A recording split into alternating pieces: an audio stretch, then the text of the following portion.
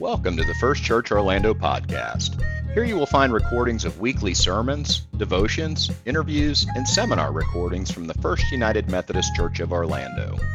For more information about First Church Orlando, please visit our website at firstchurchorlando.org or follow us on Facebook, Instagram, and Twitter. Now, enjoy the podcast.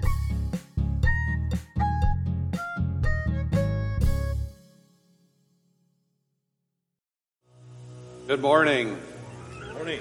Our scripture this morning comes from the New Testament book of James, first chapter beginning with verse 2. My brothers and sisters, think of the various tests you encounter as occasions for joy. After all, you know that the testing of your faith produces endurance. Let this endurance complete its work so that you may be fully mature, complete and lacking in nothing. But anyone who needs wisdom should ask God, whose very nature is to give everyone without a second thought, without keeping score. Wisdom will certainly be given to those who ask.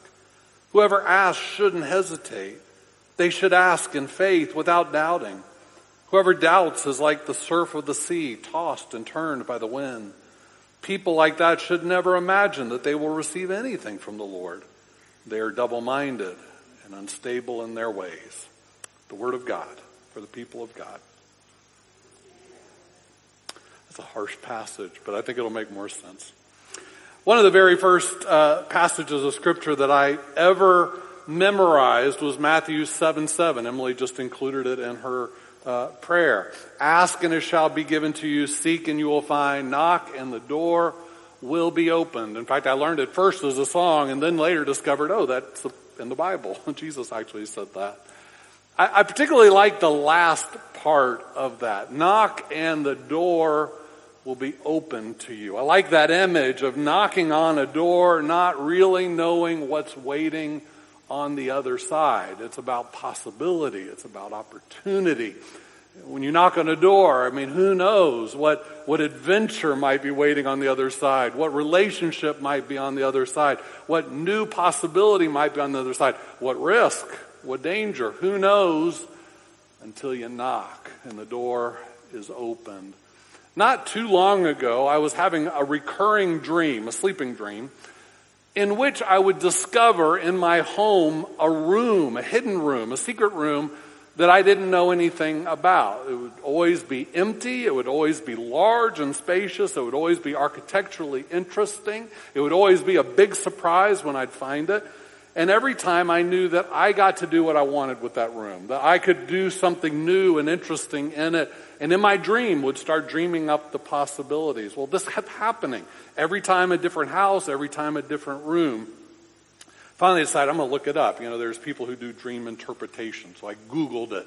What does it mean when you dream about rooms in your dreams? And apparently this is a fairly common thing. It means that you're thinking about, you're open to, you're longing for possibilities. Jesus said, knock, and the door will be opened. Well, today we're talking about how we explore opportunities, how we knock on as many doors as possible to find the dream that God has just for us.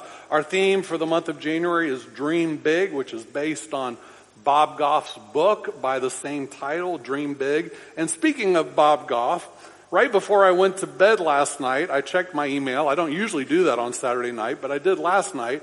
And look what I had in my inbox. Hi, Vance. I hear that you're using my book in your series. Please let me know if I can ever be helpful to you. Thanks for loving the people around you the way Jesus did. Signed, Bob Goff. I don't know how he knows. And it actually was from him. It's actually a legit email. That was pretty cool. Pretty cool. But the thing is, there are so many doors. There are so many doors in this life. How do you know which ones to knock on? And how do you know which ones to walk through? There's front doors, There's back doors, there's garage doors, there's those trendy new sliding barn doors, right?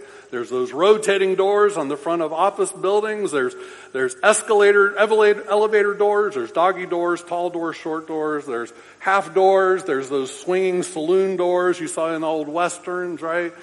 There's Dutch doors, refrigerator doors, rotating doors. I already mentioned those. They have those heavy doors with bars and prisons. There's doors to safes. There's trap doors, hidden doors, secret doors. And different doors lead to different places, right? Depending on what door you open, what's on the other side can be entirely different. How do you know which doors to knock on? And how do you know which ones to walk through? If a door, we're just using this as a metaphor, if it represents possible dreams, perhaps the issue isn't finding our dreams. Perhaps it's as simple as knocking lots of doors, but then deciding which is the right door for me. In the words of the 1960s singing group, the Marvelettes, there's too many fish in the sea. I said there's short ones, tall ones, fine ones, kind ones. There's too many fish in the sea. I think they're talking about men. But the same could probably be said about our dreams. Or maybe put it another way, they say you got to kiss a lot of frogs before you find your prince, right? It's a process of discovering your dream from many, many, many things. Well, I did a little research this week about options. The world is full of options. I discovered this week that if you shop on Amazon, there are 12 million different products available for you to purchase. 12 million. I discovered if you're into streaming that there are 200 streaming services, not to mention the 500 cable channels that you could watch. Still can't find anything to watch, right? But there's a lot of them available. I discovered this week that there are 1,800 different college majors available in the United States, and that leads to who knows how many different careers. I discovered this week that somebody did the math, and that there are actually 1,000 different ways you can combine the 5 ingredients available on a Little Caesars pizza. Now, I have not done the math. I'm just going to accept that as true unless you want to try to do it as an experiment. We can start ordering pizzas and find out. And then finally, I thought I knew the answer to this. How many flavors does Baskin-Robbins have? 23 or 32? I always thought they've actually had 1,400 different flavors in their history. Did you know that? And then you can add, of course, all the toppings. Lots of options. Then it comes to our careers. What did you dream of being when you were a child? Are you what you thought you would be when you dreamt as a child? I remember as a child thinking I should become a cowboy, or a firefighter, or a police officer, or a doctor, or an artist, or a musician, or a superhero. I still kind of want to do that one. When I was a senior in high school, the Navy tried to recruit me to enlist and become a nuclear engineer on a submarine. I'm too tall for submarines. When I went to college, my first major was pre-law, but that was hard. So I became an advertising public relations major, and then just became a public speaking major. My dad thought I should be a business major. I wouldn't have been cut out for that. Of course, then I went to seminary and became a pastor. Lots of possibilities, lots of options. The point is, we're given in this life many, many, many options, lots of doors to knock on. How do you choose? You can't have everything, in spite of what we're told. You can't do everything.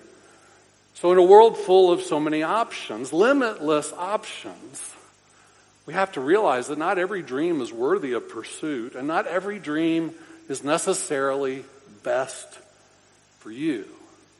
Right? It might be somebody else's dream to do. The point is, we're not supposed to settle for less than the very best dream God has for us. Bob Goff writes, just because it's an opportunity doesn't make it the right one. And so today what I want us to do is think in these terms. How do we, when we're considering our dreams, think more broadly, more expansively, thinking beyond kind of narrowly what we've been told is possible, but then also realize that we're then going to have to come back in. The process of discerning like which of these many, many, many possibilities is the right possibility, the right option, the right dream for me. Bob Goff says we have to start by swimming in the stream of possibility. That's a good image. The stream of possibility. It's being open to what could be possible that I haven't previously considered. I mentioned last week that often when I'm in kind of a counseling situation and somebody's trying to make some decisions about their future, a question that I often like to ask is, if anything could be possible, what would you choose?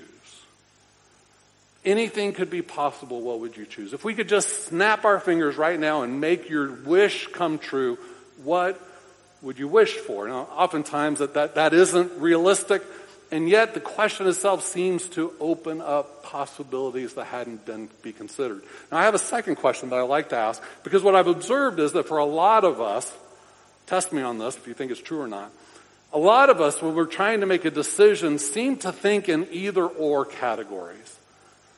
Like we kind of are binary in our thinking. It's either going to be this or that, option A or B. I'm going to do this or that. And so I often in a counseling situation will say, well, what's option C? Or for that matter, what's option D, E, F, G? What's option Z? Because we just tend to think very limited. I mean, wouldn't that be nice if all of our choices were between two things? Between this option and that option? And wouldn't it be great if they were always good options, right? Good, and sometimes they are. Or maybe it would be easier if it's clearly, well, this is good and this is bad. This is holy, this is sinful. But life is more complicated than that. It's more complex than that. Oftentimes, there's lots of good options, or there's no obvious good option, or it's about choosing between what's good and what's ultimately the best. In her classic book called Mindfulness, Ellen Langer writes, I wonder what else I would know if it only occurred to me to ask. I wonder what else I would know if it only occurred to me to ask. Living mindfully is about being open. It's about being curious. It's about being intentional, about learning what else I don't know or what else is possible in this given moment. And the truth is, it's really important as we dream. But most of us are pretty limited in our thinking. And I don't mean that in an insulting kind of way. It's just true, right? We know what we know. We've seen what we've seen. We've been where we've been. We've done what we've done. That's what we know. Our perspectives are often shaped by our home of origin, our ethnic and cultural norms, our education, the messages we've received from families and friends, what we've read or studied, if we've traveled, where we've traveled, how diverse or not our relationships are. All of that shapes how we perceive the world around us. Ruth Haley Barton writes, we only see what we're ready to see, expect to see, even desire to see. How desperately we need practices, experiences, and questions that help us get outside our paradigms so that we can see old realities in new ways. I see the world through a particular set of lenses, right? I see the world in a particular way because of the books I've read, because of the relationships I've had, because of the home I grew up in, because of the activities I've been part of, because of the education I've received. That shapes how I see the world in the same way it shapes you. That can be expansive or that can be limiting. Bob Goff writes, people who are ready to go after their ambitions are constantly on the lookout for opportunities. They don't see obstacles, they see possibilities. Opportunities always find the people who are looking for them the most. Opportunities always find the people who are looking for them the most. So I want to tell you a story. I've told you before about work I've done in Guatemala. I've been there a lot of times. I've done a lot of work trips in a particular little village in Guatemala called Chantala. On one of those trips, we were building a house. We built a bunch of houses in this little village. We were building a house for a particular family, and a relative of that family, a teenage girl named Teresa, came to the work site every day and just hung out with us. She was just there every day. And I noticed that other kids her age were going to school. You could see they wear uniforms. They're heading down the street, heading toward the school. And she would just hang out with us. That's Teresa, by the way. I'm the other guy. And so I asked her. Probably the second day I noticed that, why isn't she in school? I said, Teresa, why aren't you in school? I don't have school today. Okay, that seems strange, but okay. Next day, she's back. Teresa, why aren't you in school today? I don't have school. Well, I finally realized she didn't have school because she didn't go to school. In Guatemala, school is free for all children and teenagers, but you have to have about $350 to buy uniforms, supplies, and books, and all that's required. And for many of the families in this village and all of Guatemala, that's just out of reach. They just can't afford it. $350. Can you imagine not being able to go to school for because of $350 a year, right? And so I got up the nerve and I said, Teresa, if you had $350, would you go to school? Yes. I said, do you want to go to school? Yes, I want to go to school.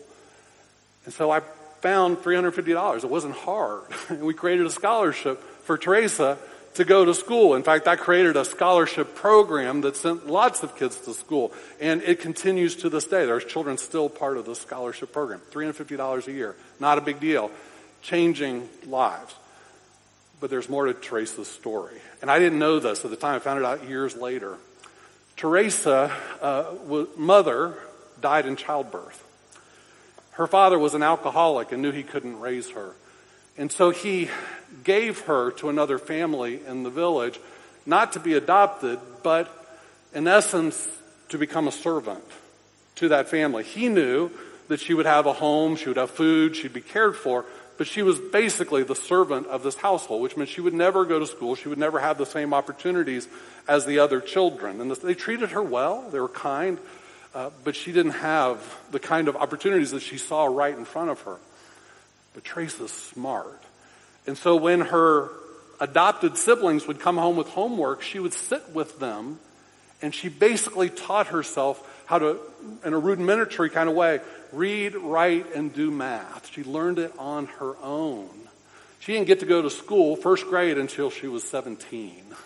She started from scratch, but she was so far ahead because she wanted this. And all of her life, she had prayed for the opportunity to go to school, which was never going to be an option for her until one day, this gringo from the United States took a little bit of interest and noticed that she's not in school. And why aren't you in school? Well, $350 is nothing. Of course we can put you in school. She went to school. She made great grades. She joined their pageant process. That's a big thing in Guatemala, to have a pageant in the school, then you represent the school, and she did that. She's married now and has kids. She was dreaming of getting an education. I was this guy that was just looking for opportunities to be a blessing to this community, and God brought those together. I don't take any credit for that. I just took interest, like, why aren't you in school? But it opened up a possibility that has benefited her and others. Are you open? Are you looking for possibilities? Are you looking for opportunities to do something where God might bring you alongside someone else's dream, and the two of your dreams become a reality? The question is, how do you know which dreams to pursue? How do you know which dreams are worthy of pursuit? Unfortunately, God doesn't just give us, a big stop and go sign to know, do it or don't do it. Wouldn't that be nice, right? We all say we want a sign. Instead, God gives us something better. God gives us wisdom. Easy answers are easy. Wisdom takes a little bit more work. Proverbs 24, 3-6 says, by wisdom a house is built, and by understanding it is established. By knowledge the rooms are filled with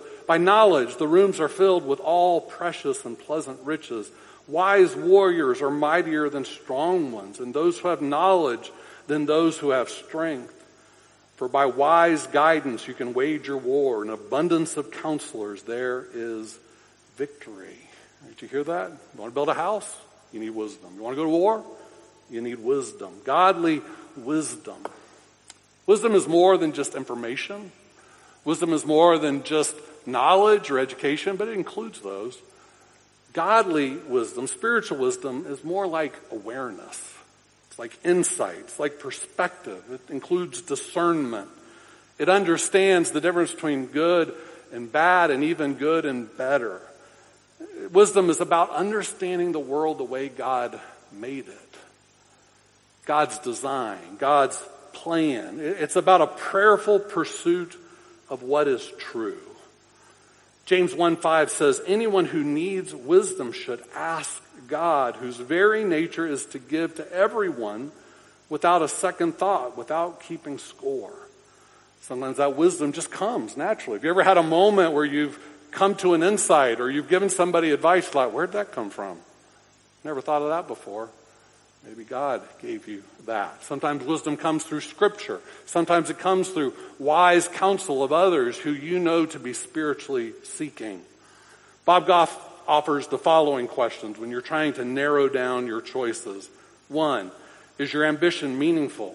2, will it last? 3, is it about you or will it help others? 4, how do you want to be remembered? 5, do your ambitions live up to your abilities, attributes, desires, and willingness to act? The point of asking those kind of questions isn't to limit what you can do, but it is to narrow what you will do, right? It's not to say that you can't do other things. It's to help you decide what's the best thing, what's worthy of your time and energy. And because God's involved, it might just lead to a place you wouldn't imagine. Nadia Bolz-Weber says, I'm slowly beginning to understand that when the math doesn't work, we're walking in a place outside of logic and cause and effect. Some people call that holy ground. Do we treat our dreams like holy ground? Next week, I'm going to talk about things that get in the way of our dreams, obstacles to our dreams. And one of those obstacles might be us. Our doubt, our fears, our lack of faith. And here's the tough word from James 1:5. He says, whoever asks for wisdom shouldn't hesitate. They should ask in faith without doubting. Whoever doubts is like the surf of the sea, tossed and turned by the wind. Now, that may sound like a bit of a warning. It may sound a bit harsh, but I hear in it an opportunity. I hear in it an invitation. Dream big. Dream broadly. Dream creatively. Dream expansively. And ask in faith for God to help you fulfill that dream. Dream full of faith in what God can do. And then when you're trying to figure out what to do, ask God for wisdom. So as I come to a close, I just want to ask you a couple questions. Do you believe that God wants you to be a dreamer? Do you believe that God wants you to accomplish your dreams? If so, knock, and the door will be answered. If so, ask, and the gift of wisdom will be given. Knock, and the door will be opened for you. Let's pray. Oh Lord, we pray for our friends who aren't here today for all kinds of reasons. This is a tough season. But we pray for each that you would expand their thoughts, expand their perspective to see the wide array of possibilities for dreaming that you put in our lives. But Lord, now help us to pick the right dreams. As we dream broadly, help us to choose narrowly the very best and trust you for it. In Jesus' name, amen.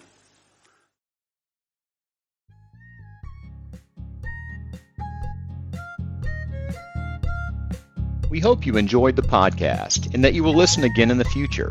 If you enjoyed today's message, we hope you'll subscribe to our podcast on your favorite platform and share it with others on social media. For more information about First Church Orlando, please visit our website at firstchurchorlando.org or follow us on Facebook, Instagram, and Twitter. If this podcast is a valuable resource to you, we invite you to give to this ministry by making a financial contribution at firstchurchorlando.org/give. Now, may the Lord bless you and keep you. May the Lord make his face to shine upon you and be gracious unto you. May the Lord lift up his countenance upon you and give you peace.